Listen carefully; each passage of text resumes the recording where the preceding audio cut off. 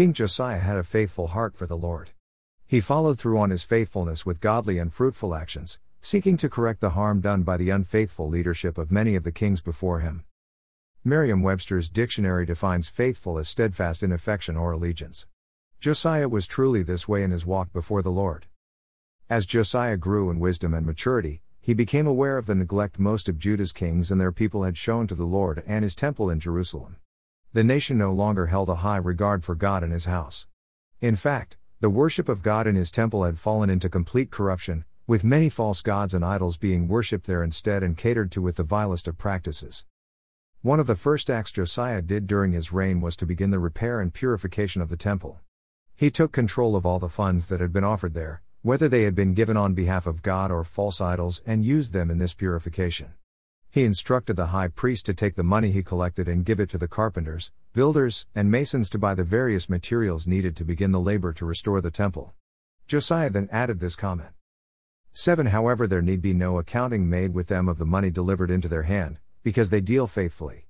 2 Kings 22:4-7 NKJV. Imagine that. Josiah was so convinced of the faithfulness of these servants that he felt no need to even make an accounting of the funds. Such honesty and trustworthiness are rare and prized qualities indeed. Yet God expects each of us to be truthful and to act with integrity as we conduct our own lives.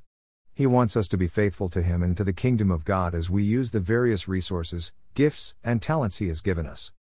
Near the end of Jesus' ministry on earth, just before going to the cross, He shared a parable about this faithfulness with His disciples. 14 For the kingdom of heaven is like a man traveling to a far country, who called his own servants and delivered his goods to them. 15 And to one he gave 5 talents, to another 2, and to another 1, to each according to his own ability, and immediately he went on a journey. Matthew 25:14-15 NKJV. A talent of money in Christ's time was a great amount, approximately 16 years of wages for a laborer. This might be worth something in the neighborhood of $500,000 US today.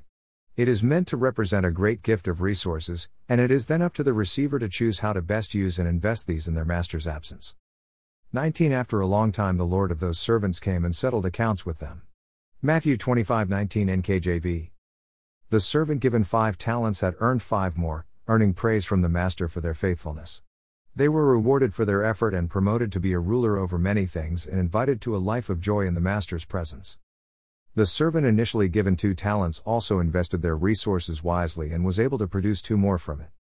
22 He also who had received 2 talents came and said, Lord, you delivered to me 2 talents, look, I have gained 2 more talents besides them. 23 His Lord said to him, Well done, good and faithful servant, you have been faithful over a few things, I will make you ruler over many things. Enter into the joy of your Lord. Matthew 25:23-23 NKJV.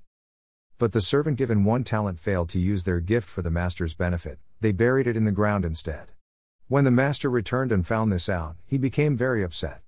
This servant did not receive praise and promotion like the other 2, nor was there any invitation into the joy of the master's presence. Instead, the servant was cast into an outer darkness, separate from the light of such fellowship, presumably joining the unhappy company of others who also chose not regard their gift or their master as a priority in life. Christ's parable relates not only to the material things that God has given us to use in our lives, but also how we choose to use our time, talents, and abilities to build up God's kingdom, as the Holy Spirit leads. May we all listen to what Jesus is saying to us today about how He would have us be faithful in the use of our resources. Reflection. What is the Lord saying to me today about my faithfulness to Him in the use of my gifts and resources for His kingdom? Lord, teach me to be like King Josiah in my faithfulness to you and to those you have put in my life. Help me to tear down the harmful things and invest more of my resources in the building up of the truly good things, those of you and your kingdom.